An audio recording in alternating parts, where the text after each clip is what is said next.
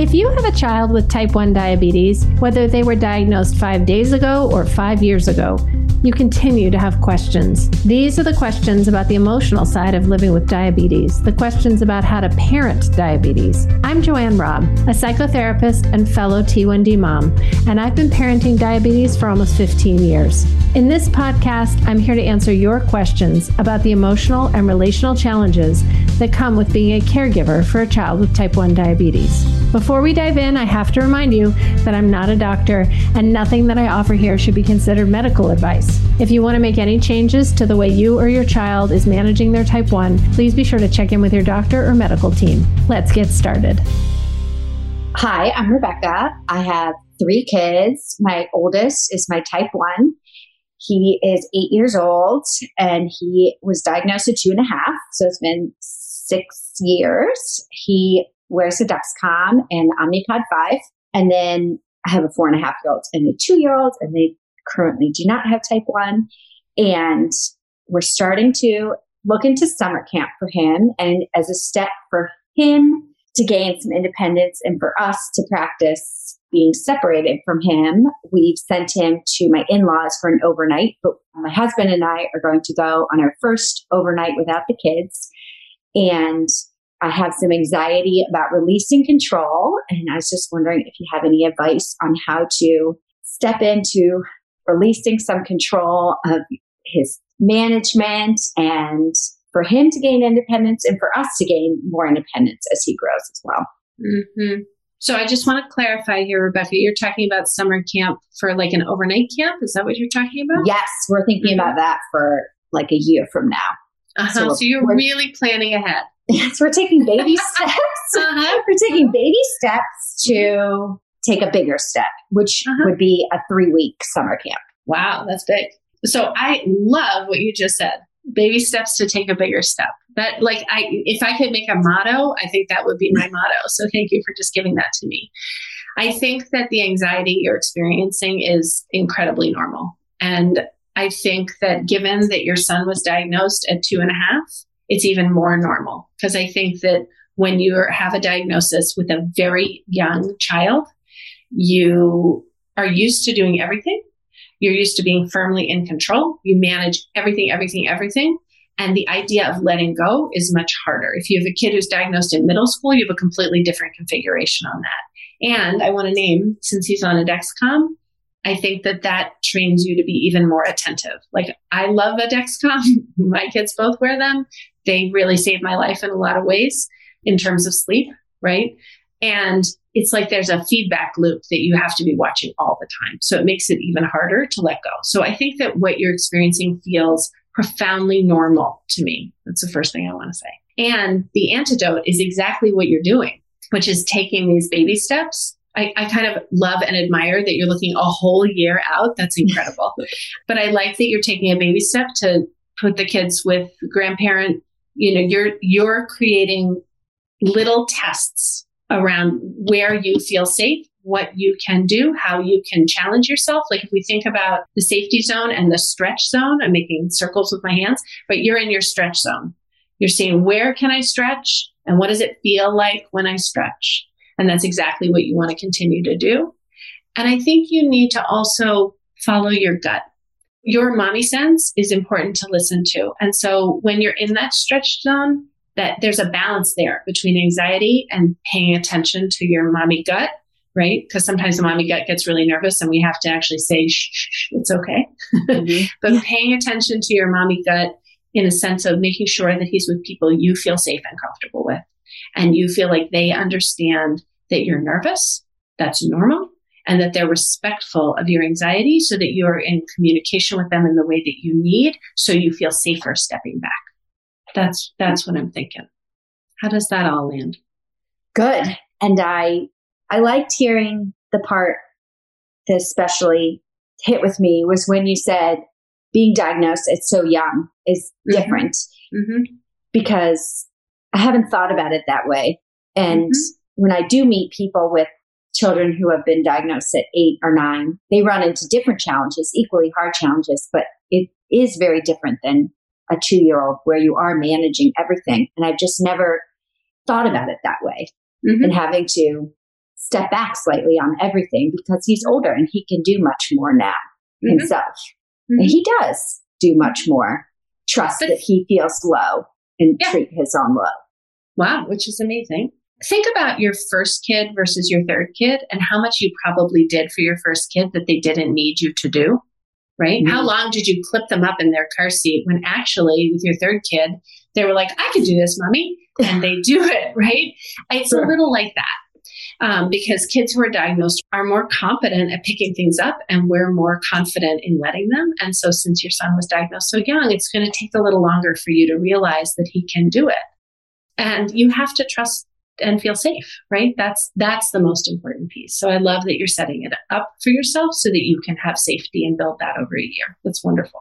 And I made sure to have like backups so that like, even if my in-laws weren't 100% comfortable, I had a school nurse on my backup so that like if something went wrong and I couldn't get there in time, I know that she'll be there to help them on the overnight, which I think also made them feel more comfortable, but it made me feel more comfortable knowing that because she can do everything, like change his pump that my in-laws might not feel 100% comfortable with. Right. So you're thinking through sort of what the possible weak points are so that you can make sure to create a safety plan. And that's all good. And it's unfortunate, right? That you can't just step away, right? That's one of the burdens we have as type 1 parents. We have to think through lots of different small scenarios, but I think you're managing it beautifully. Good. Thanks, Rebecca. Deep breaths. Thank you. Good luck. Thank you. Of course. We're going to take a quick break and be back with more answers. We're going to take a quick break and be back with more answers. Right now, your child's type 1 diagnosis feels like the biggest blow ever. You feel worried for their health and watchful all the time of pretty much everything: blood sugar, food, exercise. If your child was diagnosed in the last year and you want to get back to the calm and sturdy parent you were before diagnosis, the place to start is with Sweet Talk's After Diagnosis coaching program. Designed just for parents like you, by me, a fellow T1D mom and experienced therapist and diabetes coach, After Diagnosis will help you find a faster path to calm. When you're doing better with diabetes, your child will do better too. To find out more, go to diabetessweettalk.courses. I am Lisa Constant, and I have a daughter who just turned 18. She was diagnosed with diabetes when she was 13. She does have a number of other conditions which complicate our situation. But I guess what I am struggling with a newly 18-year-old is enabler versus making her independent to help her in her life. Not just with the diabetes, but she's become very dependent and was kind of homebound for a while. And once they turn 18, everyone all of a sudden thinks overnight they became a self-sufficient adult. You can't take calls for them. So I'm really struggling with want her to have the independence to be successful in life and not wanting her to cause irreparable damage either daily or ongoing because she doesn't do a lot of self-care. Okay. So I'm hearing... Can you back up for me, Lisa, just so that I know? You said she's become very dependent, or there was a period where she was very dependent. Can you describe to me what you mean by that? Yeah. So about 6 years ago, we started going to the doctor frequently. And then she was diagnosed and was in the ICU with type 1 diabetes. And she was actually pretty good after that. We felt like that was manageable. I know this is mostly about diabetes, but then subsequently 9 months later, she was diagnosed with celiac, and subsequently about a year later was diagnosed with POTS, which is probably the most debilitating, but also her little body. I think the combination of all of them, it was physically and emotionally debilitating. She's developed pretty debilitating anxiety over life, food. You can't go out with your friend, all of the things. And it kind of became... For me, what I'm trying to work on is it really felt like life or death to me, which I think it was at times, right? So I became available 24/7. I'm trying to have a career. I have another child, and it just over the years has become, she's reverted to be almost like a toddler. And then, she has to go back to, she hasn't been in school.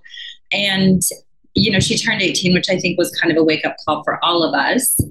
Or just a tipping point where you go like, wait, I'm not serving her by being an enabler and being codependent with her. But however, like at our last endo meeting, they basically said, we are asking you to take over management for her because this is life threatening. So obviously I will, especially if my doctor asks me, but I'm really I want her to want to self-care and I want her to have the tools, but it's hard because I don't want her to die in the process. Right. So help me understand why the endo is saying it's life-threatening. Like, is there something she's doing that makes it more life-threatening than the average T1D? Well, because she doesn't harm herself like some kids cut. She harms herself through lack of self-care. So she was going weeks without checking her blood sugar. She wasn't giving herself insulin. Mm-hmm. Her numbers are all over the place. She's either super high or super low. So yes, she was lack of doing something. And lack all the time, Lisa? Like she never gave a bolus? Is she on a pump? After this, we went on a pump. Or I'm sorry, she's on a pump. She didn't want to be on a CGM. So even if you're on a pump and you don't give it any information, it can't do the thing it needs to do. So she had always, I think I bought CGMs 3 or 4 times and she finally now will use it. And I think she has given her self-care to me in a way. Like last night I was up 3 times correcting her. She sleeps through it and I go in and push the buttons. So I'm struggling with, I mean, you can't make somebody want to be independent, but I'm struggling with wanting her to self-care and have a life and also support her, but maybe in a different way than just doing it all for her. Doing it. Right. That makes sense. And she's a senior in high school? She's not. She didn't graduate high school. The POTS made her bedridden for a couple of years, so she didn't. So we actually she is starting 1 class at Cabrillo College. Once you're 18, you don't have to have graduated high school. Got it. And I think it was high school it's just a horror. It's like, that's when she got sick. That's when she got diagnosed. So she doesn't even want to do those classes right now. I mean, obviously I'll support her with whatever, but right now we're just trying to get her enrolled in 1 class at the community college. I'm trying to meet her where she's at. Yeah. And so that's what I'm struggling with is just, again, I don't think I'm doing her any service by taking care of her like that. And what's the conversation look like with her about it? Like, how are you talking with her about it? I'm not someone that gets really upset or pushes, but I think any little thing she feels like is pushing. So I'm finding the more I back off, the more she's willing to do. So ridiculously, like for years, I mean, if she would lie in bed and say, I'm hungry, and I would run down. And so right now I've quit doing that. And I'm just telling her, I'm trying to support you. So Lisa, you have to back up for me because I'm not sure I know what POTS is well enough to understand how she's like what the whole overall medical picture. So can you give me, let's take a quick orthostatic tachycardia, which is basically, it's diagnosed by a cardiologist, but basically like when you and I stand up, our brain says, okay, move the blood around. When she stands up, it doesn't. So it like pools. There's a lot of fainting, blacking out, severe nausea. It's pretty debilitating. And with her, the thing, like the way I think of it is like, you know, like if you have a cell phone and like, if you only have 1 app, the battery is going to drain slower, but she has all the apps open. So her battery is very short lived. So I think the diabetes is probably the most life threat, you know, in the sense of like, you can do severe damage if you're not taking care of it, or you could literally go into a coma or something. I think the other stuff is super debilitating, but not life threatening. So when the doctor says she's killing herself, what is she talking about? Her lack of numbers. Self-care with diabetes. Okay. So I think this is a really tricky picture. And I don't have a simple answer for you. I would like a simple answer. Yeah, I wish I had my magic fairy dust, Lisa, and could sprinkle it on this situation, but it sounds very, very complicated. And it sounds to me like she has a kind of almost phobic relationship to being up and about. Right? That she has become really dependent on you and very frightened of being out in the world because it signals to her all kinds of bad things that can happen. You pinpointed it. Yeah. Okay. No one ever said it like that, but that's true. Yeah. And that's separate from the diabetes. So let me take them a little bit separately because the treatment for any phobia, right? Like if you have a spider phobia, the treatment is first to think about spiders, right? Imagine a spider without freaking out and having a panic attack, and then see a picture of a spider, and then be across a room from a spider, and then be nearer to a spider, and then touch a spider. I'm simplifying. No, but I hear you. Yeah, I get it. Yeah. Right. So Some of this is, we call that exposure therapy. And some of this, I think, is that model. I think I would be, as a parent, considering that. Like, what's the exposure therapy that she needs so that you can help her be more in the world, right? Mm-hmm. And I do wonder what she wants when she can set all her disease aside, right? And set aside, and that's a big order for someone her age who's had this amount of trauma, honestly, with her experience. If she can set it aside and imagine what she wants, what would that be? And I would help her. I would really start by continually asking that question, in all kinds of different ways, coming in through the back and side doors. Like, what does she want? So that you can be moving her to get there. Because even imagining that, I think for someone like your kid is going to be really hard. And I agree, because I say all the time, well, what would you like to do? And she puts it out there a little, and then I think exactly to your point, that would be scary if I, what if I do and I don't feel good? What if I do that? Yeah. So we're trying to just give her whatever options she can. And when she has that withdrawal, like, what if I do and it feels scary or something happens? What the messaging needs to be there is something along the lines of, yeah, that could happen. Let's think about it, right? Because again, with exposure therapy, and if you were doing cognitive behavioral therapy, what you're doing is you're not, like, if you have someone who has OCD, like the classic thing is they wash their hands all the time. They're washing because they have a thought, something bad will happen if I don't wash my hands. And so some of the treatment is having them sit with that uncomfortable thought to notice that, lo and behold, nothing terrible happened. So some of it is just letting her be exposed to the uncomfortable things, saying, yeah, it could happen that you could feel uncomfortable, but you could survive that. You have tools. Let's think about the tools that you have, right? So it's supporting her in that way. So I think that's part of your answer to how to get her out. I see a question on your face. Well, yeah. So like, as an example with school, we were trying to get her to register and she wanted to, and then she didn't. And then I said, okay, so it sounds like you don't want to go. And she goes, well, no, maybe I do. And I said, okay. And then she said, well, what if I don't do well? And we said, you could drop the class, whatever you want to do, as long as you have a month to drop, whatever. What I'm hearing from you is maybe more explore with her. What would cause you to drop it? Like, what would that feel like to you? Like, what would, like, instead of just saying you could do it, but like maybe talk. I wouldn't even say, that's too much, I think. When she says, what would I do if I didn't do well? You'd say, it'd be okay if you didn't do well. Would you learn something? It'd be amazing for you to even be there. Like, your goal as a kid going to this class is a little different than someone else's goal. It's not to get an A. It's to just be there. That would be an amazing accomplishment for you. Okay. Right. So it might be uncomfortable. You might not do great. That's okay. You can do great later. Right. Right. But first we got to get that muscle built. Right. She hasn't been to the gym basically in a really long time. Right. Yeah. You're giving her a 2-pound weight and you're saying, can you carry it around a little? And she's saying it feels really heavy. And you're like, that's okay. We'll get you 3 pounds and 5 pounds later. Yeah. Does that make sense? Yes, it does. Yeah. And then with the diabetes, I feel like it's a really complicated picture there too, because she's not used to having to take care of herself. Mm-hmm. And so obviously the more invested you are in your life and the idea that you will continue to be living in it, the better you're going to do in it. So all these doctors who are saying like you're killing yourself, I'm not loving that messaging only because, it makes her collapse. Like, what's the point if she's just going to die anyway, basically? Yeah. Yes. Thank you. Right? Yeah. It feels very harsh. And then I should do nothing because. Right. So I think there are a few things here. One is a lot of validation for what she is getting right. Yeah. Right. She is wearing her pump. She is now wearing a CGM. That's amazing. Let's applaud that. Yeah. And I am a big believer in taking small steps. So noticing with her that it's hard for her to dose for breakfast. I have no idea. What will it take for her to dose for breakfast? What kind of support does she need to dose for breakfast? What kind of alarm? What kind of reminder? But I would have her do as much of the pushing of the buttons as possible, because it sounds like you've taken that on in a way that's not good for either one of you, right? The middle of the night part, Lisa, I don't know any kid, none, who will wake up in the middle of the night unless they have to, right? So most of the kids I know continue to let mom or dad take care of their diabetes until they leave for college, right? So since she is not leaving for college, since she's going to be home, my guess is you're going to be doing middle of the night for a while.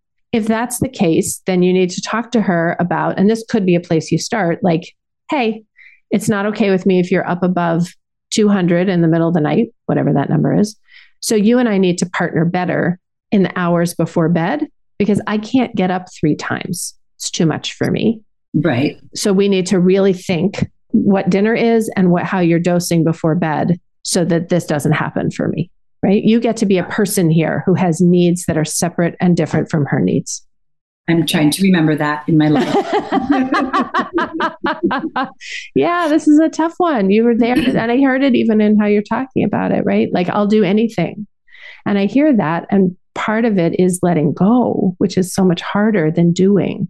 Right. So that's, I think, why I came here today and why, like, I'm just at the point where my brain's like, okay, you have to start letting go to let her be, like to help her. Right. So, but I hear you, like just trying to do yeah, if I get up, whatever, but you're right. Do management up until then. And so let me ask you one more thing. Like as a mom, I'm sure this is common, like we're strong, we don't break down, like we show, but is it better to let her know that, like you're kind of saying, like, I have to tell her I can't do this. I'm a person. Like, you're not breaking down by letting her know that. But it's okay to be vulnerable with her and not be. Oh, yeah. I believe in that. Like we are people and our children learn about being in relationship with other people in some part by being in relationship, an authentic relationship with us.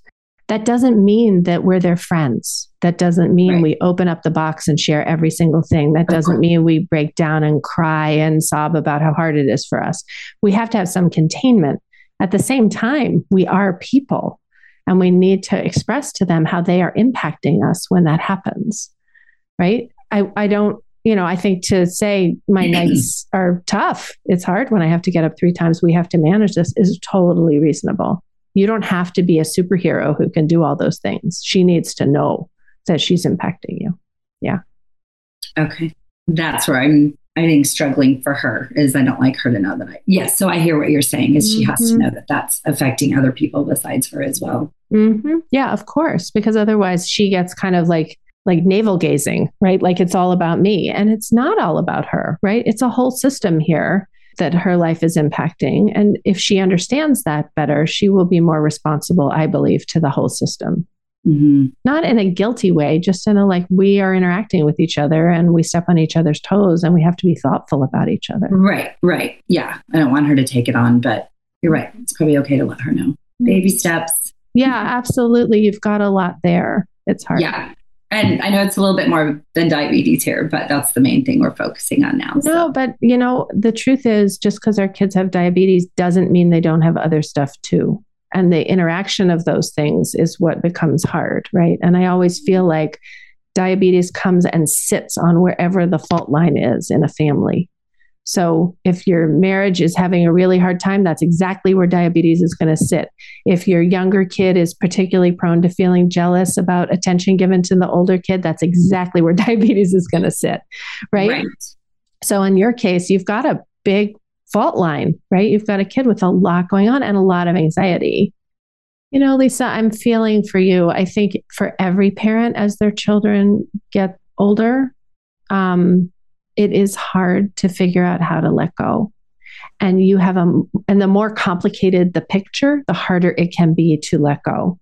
And so I think your stance is right on. Like, how do we back away a little bit and let her make her mistakes while trying to provide as much safety net and scaffolding as we can that's age appropriate and it's not killing us? Yeah. And I think like the other thing I've become kind of, I don't want to say resentful, but I manage everything for her, but I also have a full-time job and I also have, I have a lot of other things. And before I could call the doctor and make an appointment. And now I do it when I have 5 minutes between an appointment and they're like, well, she needs to be on the line and she doesn't answer because she's whatever. And I'm like, you have to, I can't just do this. Cause then like I had to sit on hold and get the person and like, I'm trying to get her to, I'm like, you need to come to this with me where like, cause I can't call for you anymore, even if I want to, like you're 18, like I have a healthcare, I have a power of attorney and healthcare and everything, but that's a hassle too. Right. So I think that's where the 18 thing kind of hits you, right? Like, okay, you got to do this stuff and step up as well. So, which is an important message for her to hear, right? It's important for her to know And I think even, what I'm hearing is she might not take it up, but I kind of feel like it would also be fair to say to her, hey, I'm working full time. Today's a really killer day. I need you to make this phone call and make this appointment. Right. So like not even handing her a big bite, just little bites to sort of transfer the responsibility over to her is a totally reasonable thing to do. Yeah. I'm not reading what I'm seeing on your face. What it makes me laugh because I know she won't do it, but it is completely reasonable. And that's what I'm struggling with because I imagine she'll just not do it. I'm just trying to get to be available to give me permission to like conference in right now, but I would love it if I could actually get her to make a call. That would be amazing. Well, if she doesn't make the call, then you can say, hey, what happened that you didn't make that call? Yeah. Right. This is an expectation. I need you to do this. Or actually, let me back up. Not I need you to. You need to do this. You need to. Right. Yeah. And I can't help you here because my day is super full. You and I both know that this needs to be done. What's getting in the way of you doing it? Yeah. I want to write that down. What's getting in the way of you doing it? Yeah. That's a good, I think, question to pose to her. Yeah. Yeah. All right. Well, it gives me some food for thought. I'm so glad. I'm so glad to meet you. Good luck with this. This is a big, heavy load. I can see thanks. why you're struggling. Thanks for being here, Lisa. It was really generous of you. Thank you. Thanks again for listening today. If you want answers to your questions about parenting a kid with type 1, I'd like to invite you to join our live recording sessions so you can ask your questions in person. Not only will you get the support you need and deserve, but through the podcast, you'll be helping other T1D parents to know that they're not alone with the challenges they're facing. To join one of my live recording sessions, simply go to www.diabetessweettalk.com and click the banner at the top of the page to register. Again, go to www.diabetessweettalk.com and click the banner at the top of the page to register.